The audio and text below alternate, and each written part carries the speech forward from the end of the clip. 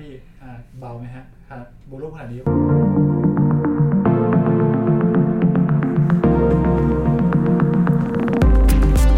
พี่เชื่อเล่นเกมปะ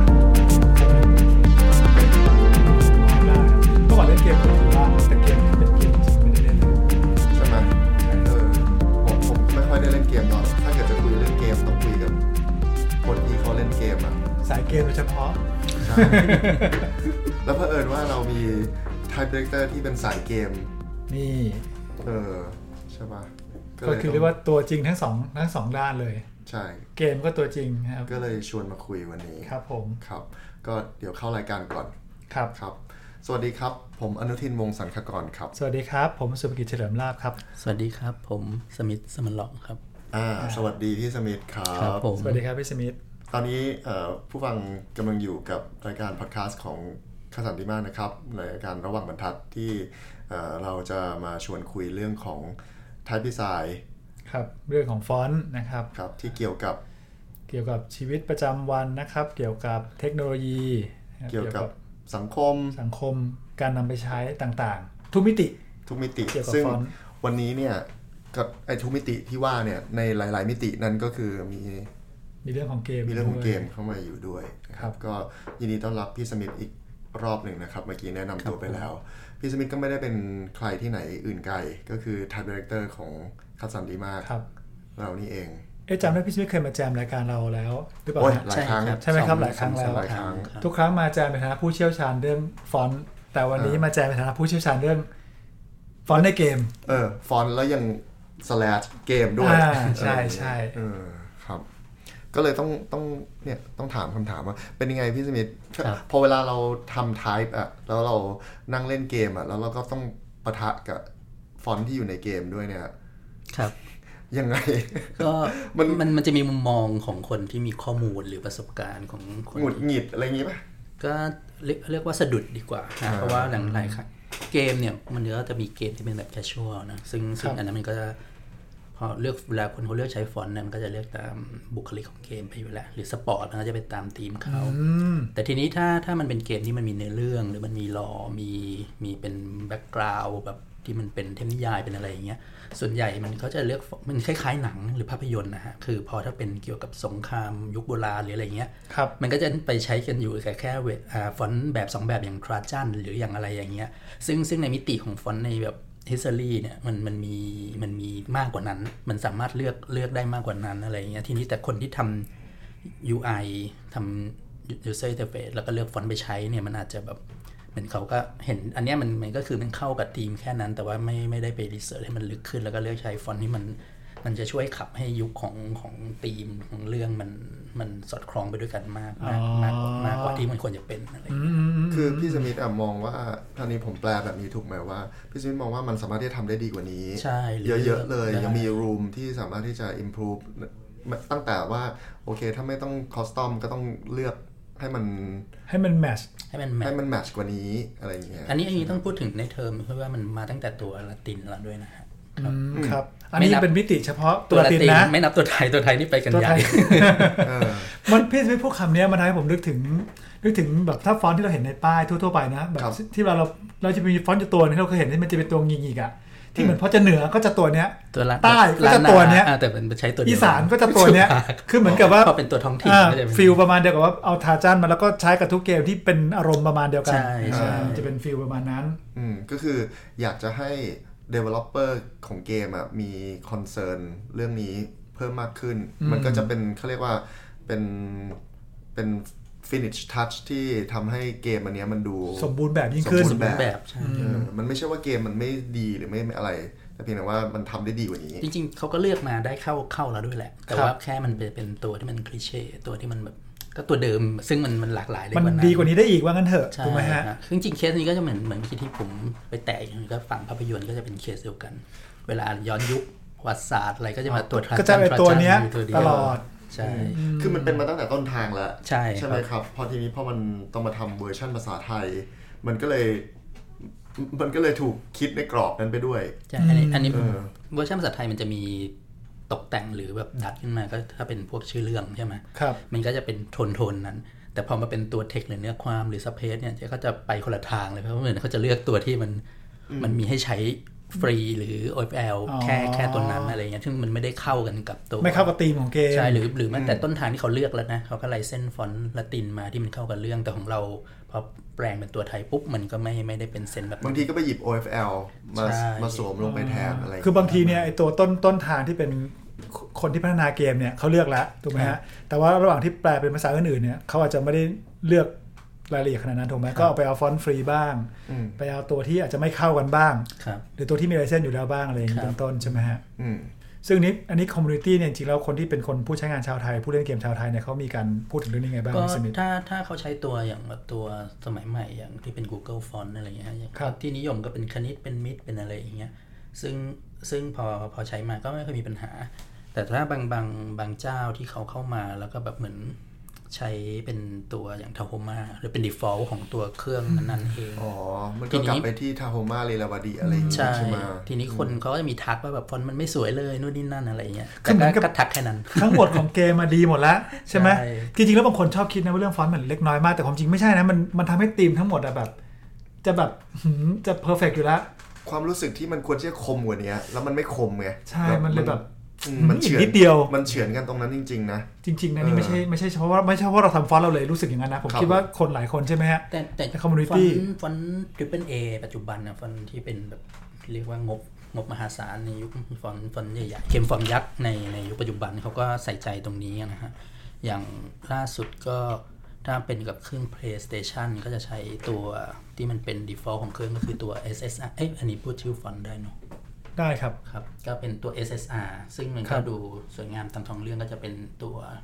default มาตรฐานครับซึ่งอันนั้นก็คือจะเป็นตัวที่ผมคิดว่าหล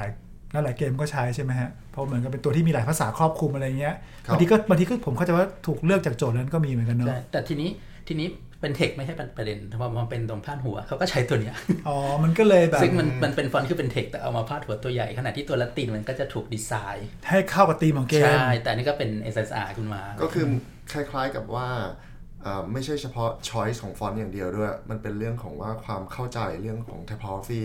ในงานออกแบบมันยังไม่ได้ซึมเข้าไปใน developer ของฝั่งเกมจะพูดยังไงได้ไหมมันจะฟังดูลบไปกับฝั่ง developer เกินไปป่ะหรือจะส่วนหนึ่งเขาไม่เข้าใจภาษาเราไหมครับมีส่วนไหมพอเขาไม่เข้าใจภาษาตอนนี้มันมีหลุมดำตรงที่ไม่รู้ว่าคนที่ตัดสินใจเลือกตรงนี้คือใครเป็นฝั่งไหนใช่ไหมฝั่งเอนจิเนียร์หรือว่าเป็นฝั่งที่แบบดูภาพลักษณ์ของตัวเกมฝั่งบ้านเราหรือบ้านเราหรือบ้านเขาอะไรอย่างนี้ใช่ไหมครับซึ่งตรงนี้เนี่ยถ้าเกิดว่าใครเป็นอยู่ทางวงการเกมอาจจะให้ช่วยให้ input เรานิดนึงเพราะว่าจริงๆที่เรามาคุยเรื่องนี้เราก็อยากจะทำให้มันดีขึ้นอ่ะใช่แล้วเราคิดว่าเรามีknow how ที่พอที่จะช่วยได้ครับผมใช่ไหมครับก็ถ้าเกิดว่าใครจะช่วยแบบว่าฉายให้หลุมดำอันนี้มันกลายเป็นหลุมที่สว่างเราจะได้รู้ว่าเฮ้ยมันควรจะต้องทำยังไงอะไรอย่างเงี้ยคือเขาเรียกว่าหากันเจอใช่ครับมันจะได้แมทช์กันพอดีแล้วก็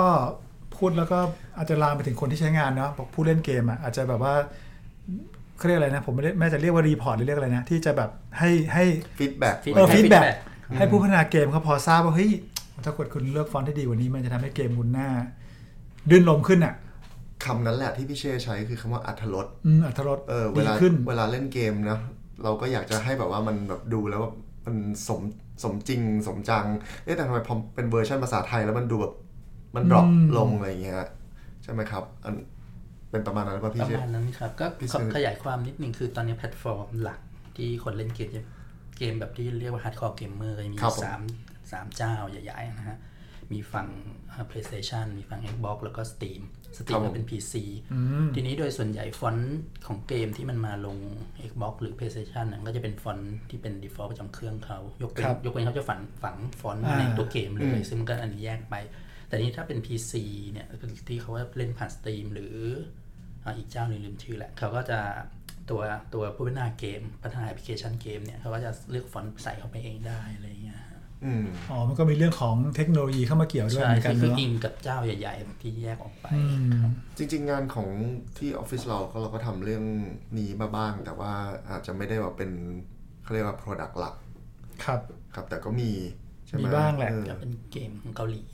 ลีอะไรเงี้ยครับซึ่งเราก็เห็นว่าถ้าเกิดมีเกมที่ใส่ใจในรายละเอียดที่ localize ใส่ใจรายละเอียดกับประเทศปลายทางที่ไปทำตลาดผมว่ามันก็จะช่วยซื้อใจอย่างนึงเลยนะมันเป็น finish touch ที่แบบว่ารู้สึกว่าคุณทำกันบ้านมาดีก่อนที่จะเข้ามาในตลาดใช่ครับจริงๆแนวโน้มก็เป็นแบบนั้นนะคืออย่างช่วงหลังพอฝั่ง PlayStation เขาก็เปิดตลาดไทยใช่ไหมฮะแล้วเขาก็ทำเกมที่มีซับไตเติลไทยเกมที่เป็น A หลังๆนี่ก็มีซับไตเติลไทยมาเรื่อยๆแล้วแล้วก็แน่นอนว่ายอดขายเกมแล้วก็จากที่รีเสิร์ชจากกลุ่มคอมมูนิตี้ที่เขามีฟีดแบ็กไปก็คือซับไทยมีผลต่อคนซื้อเกมเล่นไหมมีผลเพิ่มผู้เล่นถูกไหมครับมากขึ้นก็แปลว่ามีผลแล้วยิ่งถ้าตัวหนังสือที่เป็นซับไทยนั้นน่ะมันไม่หลุดจากธีมของเกมมันก็จะยิ่งทำให้แพ็กเกจทั้งหมดมันดูแบบสมบูรณ์คิดมาอย่างดีจริงๆแล้วจริงๆนะค่าใช้จ่ายมาพูดแล้วมันจะขายของไม่ได้ขายของนะแต่ว่าอยากจะบอกพัฒนาเกมอยากจะบอกว่าพัฒนาเกมผมรู้ว่าคุณใช้เงินก้อนมหึมาเลยใช่ไหมฮะคุณแค่แบบว่าเพิ่มอีกนิดเดียวนิดเดียวจริงๆนะครับมันจะทำให้สมบูรณ์แบบมากขึ้นไปอีกเยอะเลยใช่มันจะผู้เล่นก็จะได้ประสบการณ์ดีๆใช่ครับใช่ไหมครับแล้วก็เป็นการที่ทำให้แบบว่าเกมของคุณเนี่ยมันโดดเด่นออกมาจากคู่แข่งบรรดาเลดซีเราต้องเรียกเป็นเลดซีเลดโอเชียนครับครับเพราะฉะนั้นนั่นแหละครับจะว่าขายของก็ขายของนะครับค่าเกมในไทยเนี่ยถ้าผมอยากจะให้ผลักดันนะผมคิดว่ามันผลักดันได้ถ้าเกิดผู้เล่นในไทยมากพอสำหรับเกมนั้นๆถูกไหมคุณก็จะเอาเรื่องนี้ไปเสนอต้นสังกัดได้นะครับตอนนี้เราก็มีทำของเกมอยู่อันนึงด้วยเหมือนกันนะครับก็พวกนี้บางทีแล้วผมต้องบอกอย่างนี้ว่าทำพวกนี้เนี่ยมันไม่ใช่ localize อย่างเดียวมันอาจจะต้องทำควบคู่ไปกับdeveloper ในประเทศอื่นด้วยเพราะว่า specification ของฟอนต์มันมีผลเพราะเราไม่รู้ว่าเขาเซต bounding box หรือว่า condition ในการที่มันจะไปปรากฏบนสกรีนเป็นยังไงบ้างมันไม่ใช่ว่าเงื่อนไขของเขาที่เขากำหนดไว้มีอะไรบ้างใช่เพราะว่าไอ้ตรงนี้แหละคือจุดตัดที่ว่าถ้าเกิดเอาฟอนต์อะไรก็ไม่รู้ที่มาสวมลงไปปุ๊บบางทีคุณต้องเอาไปย่อมันลงมาหรือต้องไปบี้มันหรือต้องไปอะไรซึ่งเพราะมันไม่ได้ถูกทำมาเพื่อจะมาใช้ฟิตกับตัวเอนจิเนียร์ของเกมหน้าที่นี้โดยเฉพาะใช่ไหมครับมันก็จะต้องแบบว่าใช้ไปตามนั้นน่ะใช่ไหมคือถ้าเกิดว่าไม่ go a little further ไปลงทุน finish touch ตรงนั้นนะครับพี่สมิธมีอะไรอยากจะปิดท้ายไหมครับก็ในฐานะคนเล่นเกมก็มันเป็นเรื่องของ user experience ไงฮะเวลาเล่น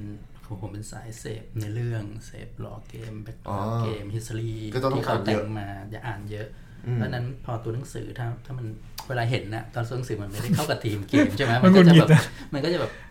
ช่วยมันก็จะขัดให้รู้สึกว่าแบบกำลังจะอินแล้วอินไม่มันอินไม่สุดอะไรอย่างเงี้ยแต่อันนี้คนเขาอาจจะบอกว่าก็พี่สมิธแบบเป็น type designer พี่สมิธก็ต้องแคร์เรื่องนี้เป็นพิเศษอะไรอย่างงี้หรือเปล่าคนอื่นๆบ่นไหมคนอื่นๆเขาอาจจะอ่านเอาใจความอย่างเดียวหรือเปล่าพี่สมิธได้อ่านคอมมูนิตี้ของไทยมีบ่นไหมถ้าเป็นคอมมูนิตี้แบบกลุ่ม Reddit ของฝรั่งเขาก็จะมีคุยเรื่องฟอนต์นี้ของเกมนี้ใช่ไหมครับมันก็มีผลกับเขาแต่ของคนไทยเนี่ยจะไม่เหมือนเพราะว่า conversation มาไม่ถึงอะไรมาไม่ถึงเขาจะมีแค่แบบถ้าใช้เป็นโทมมาก็จะแบบไม่สวยแหละแค่นั้นคือแค่บ่นว่าไม่สวยใช่แต่ใช้แบบคันนี้สุขุมวิทก็ว่าสวยดีอะไรอย่างเงี้ยมันจะอยู่แต่ว่ายังไปไม่ถึงขั้นว่าต้องให้เข้ากับธีมของเกมอีกหนึ่งขยักอีกหนึ่งขยักซึ่งผมว่ามันอย่างที่เมื่อกี้เราใช้คำว่าอ่านเอาใจความถ้าอ่านเอาใจความมันใช้ฟอนต์อะไรก็ได้ไงใช่ไหมเพราะว่ามันก็แค่อ่านเรื่องแต่ถ้าเกิดว่าจะเอาคำที่พี่เช่คีย์เวิร์ดที่พี่เช่พูดมาหรือว่าคำว่าอรรถรสนะครับได้ใจความแล้วมันต้องได้น้ำเสียงที่ถูกต้องมันถึงที่ถูกกับธีมของเกมใช่เหมือนกับกินข้าวไม่ใช่แค่เอาอิ่มมันต้องอร่อยด้วยนะใช่ไหมฮะถ้าแค่อิ่มอย่างเดียวมันก็โอเคใช่แล้วมันมีแกปนี้ด้วยนะฮะไม่แบบสมมติถ้ามันมีละตินมาใช่ไหมฮะครับ แต่เลือกไทยที่มันเข้ากับละตินแต่ไอ้ไทยที่เข้าละตินนะไทยมันอาจจะไม่ได้ให้เซนนั้นกับเกมก็ได้คือว่าฟอร์มเข้ากันแต่เซนไม่ได้ใช่นี่ก็เป็นอีกมิติย่อยลงไปอีกใช่ครับคือเลือกแล้วแหละแต่ว่าผู้ที่เลือกเนี่ยยังไม่เข้าใจไม่เข้าใจ local context พอมันก็จะมีอีกขยักหนึ่งครับนึกออกฟอร์มได้แต่ใช่อันนี้คือต้องไปถามตรงหลุมดำตรงนั้นเพราะว่าไม่รู้ว่าผู้ตัดสินใจนั่งอยู่ที่นี่หรือว่านั่งอยู่ที่เกาหลีหรือนั่งอยู่ที่จีนหรือนั่งอยู่ที่ญี่ปุ่นใช่ไหมครับอันนี้ก็ต้องไปดูอีกทีหนึ่งเหมือนกันแต่เท่าที่ผมฟังมาเนี่ยมันสรุปอย่างนี้ได้ไหมพี่สมิธว่าแบบว่าองค์ความรู้เรื่องของ typography ในผู้พัฒนาเกมมันต้องอัปเกรดขึ้นมากกว่านี้ไม่ใช่เฉพาะว่าฟอนต์นะฟอนต์มันก็คืออยู่ใน typography ถูกต้องไหมว่าจะเลือกใช้อันไหนแล้วให้มันเหมาะสมหรืออะไรอย่างเงี้ยคือเหมือนกับว่าระบบ typography มันยังไม่ได้ถูกเขาเรียกอะไรไม่ถูกคำนึงถึงนะครับหรือว่าคือคำนึงถึงแต่ว่าคำนึงถึงยังไม่ได้หยั่งลึกลงไปว่าต้องเพิ่มอีกสเต็ปหนึ่งจริงเท่าที่คุยในกลุ่มคอมมูนิตี้ก็จะมีคนทักนะว่าแบบเนี่ยใช้ฟอนต์นี้ทำไมไม่เป็นฟอนต์นี้อะไรอย่างเงี้ยคือเห็นรู้สึกผู้เล่นรู้สึกแหละใช่แต่ว่าผู้พัฒนายังไม่ก็รู้สึกก็เลยเลือกอันนี้แต่ว่าก็ยังไม่สุดใช่ก็คือตัวที่มันแบบเลือกเป็นที่เป็นแบบที่เราคนไทยเอาฟอร์แมตเฉยๆแต่ว่าไม่ใช่เป็นฟังก์ชันแมทจะมาจากเป็นครับอีกนิดเดียวครับอีกนิดเดียวเดี๋ยวมันจริงๆมีตัวช่วยมีผมเชื่อว่าถ้าเกิดว่าทำออกมาแล้วทำออกมาได้ดีเนี่ยเราได้รับการตอบรับที่ดีอะตรงนั้นแหละจะเป็นจุดที่เปลี่ยนจะเป็นอีกจุดพลิกนึงนะที่ทำให้แบบว่าทุกคนต้องหันมามองว่าใช่แล้วทุกวันนี้ตลาดเกมก็ใหญ่มากผมเชื่อว่าเรื่องนี้มันเป็นงบประมาณที่ไม่ได้เยอะหรอกถ้าเทียบกับน้อยมากเทียบกับมูลค่าของธุรกิจทีมงานหรือเงินทุนที่ทำเกมที่เป็นปัจจุบันนี้แบบเป็นหนังฟอร์มยักษ์เลยนะใช่ครับจริงๆนิดเดียวเองอะที่บอกนิดเดียวอีกนิดเดียวเองในแง่ของการเพิ่มทุนแล้วก็อีกแค่นิดเดียวเกมคุณจะสมบูรณ์มากใช่ในเรื่องของอรรถรสอีกนิดเดียวจริงๆที่พี่เชพูดถึงครับเติมอีกนิดเดียวครับผมมีอะไรอยากจะเสริมอีกไหมครับในฐานะเอาถอดบทบาทของ Type Director ออกที่คุยวันนี้ผมไม่มีบทบาท Type Director คือเป็นอินเนอร์ของเกมเมอร์ล้วนๆเลยอย่างนั้นก็ไม่ต้องนะแสดงว่าถอดไว้ตั้งแต่แรกอยู่แล้วครับถอดแต่ก่อนเข้ารายการแล้วโอเคครับก็ฝากไว้ด้วยนะครับผมเชื่อว่าหลายๆคนที่ฟังรายการเราก็เป็นเกมเมอร์ด้วยเหมือนกันนะครับก็อาจจะช่วยแชร์ประสบการณ์ให้เรานิดนึงในคอมเมนต์นะครับเราเดี๋ยวเราจะไปพยายามตามอ่านดูว่าแต่ละคนมียังไงบ้างหรือว่าถ้าใครรู้ว่าหลุมดำตรงนี้เนี่ยใครเป็นคนตัดสินใจในการเลือกเนี่ยก็บอกเราด้วยเราจะได้ทำให้มันสว่างขึ้นอ่ะไม่เป็นหลุมดำมืดแบบนี้นะครับแล้วก็เผื่อว่าจะมีเกมใดเกมหนึ่งในอนาคตที่ถูกคิดมาตั้งแต่ต้นจนจบจริงๆในทุก finish work อะไรเงี้ยครับเนาะครับผมงั้นก็เอพิโซดนี้ก็น่าจะประมาณนี้ครับสำหรับเรื่องของฟอนต์ในเกมซึ่งจริงๆแล้วผมบอกตามตรงอะว่ามันมีดีเทลถ้าเกิดเราจะคุยถ้าให้พี่สมิธอะเอาเครื่องหมวกเครื่องแบบของ Type Director มาจับอะก็จะคุยได้อีกก็จะเป็นอีกมิติที่ลึกกว่านี้อีกหรือว่าถ้าพี่เช่จะคุยในเรื่องของเทคนิคครับเราอาจจะแชร์ประสบการณ์ที่เราเคยทำในเกมบางเกมถึงอาจจะไม่ได้เยอะมากแต่เราก็รู้ว่ามันจะไปเจอข้อจำกัดเรื่องอะไรบ้างอะไรแบบนี้ครับก็เอพิโซดนี้ก็น่าจะประมาณนี้นะครับขอบคุณพี่สมิธมากเลยนะครับขอบคุณครับขอบคุณมากครับพี่สมิธแล้วก็ไว้เราพบกันใหม่นะครับในเอพิโซดถัดไปของระหว่างบรรทัดย้อนหลังก็สามารถที่จะฟังได้ตามช่องทางต่างๆทุกช่องทางที่ฟังพอดคาสต์ได้เลยครับไม่ว่าจะเป็น Apple Podcast นะครับ SoundCloud Spotify นะครับ Google Podcast ก็ได้ครับหรือว่าจะเข้าไปที่ kasatinat.com หรือว่าจะไปที่ YouTube ของ kasatinat ได้หมดครับ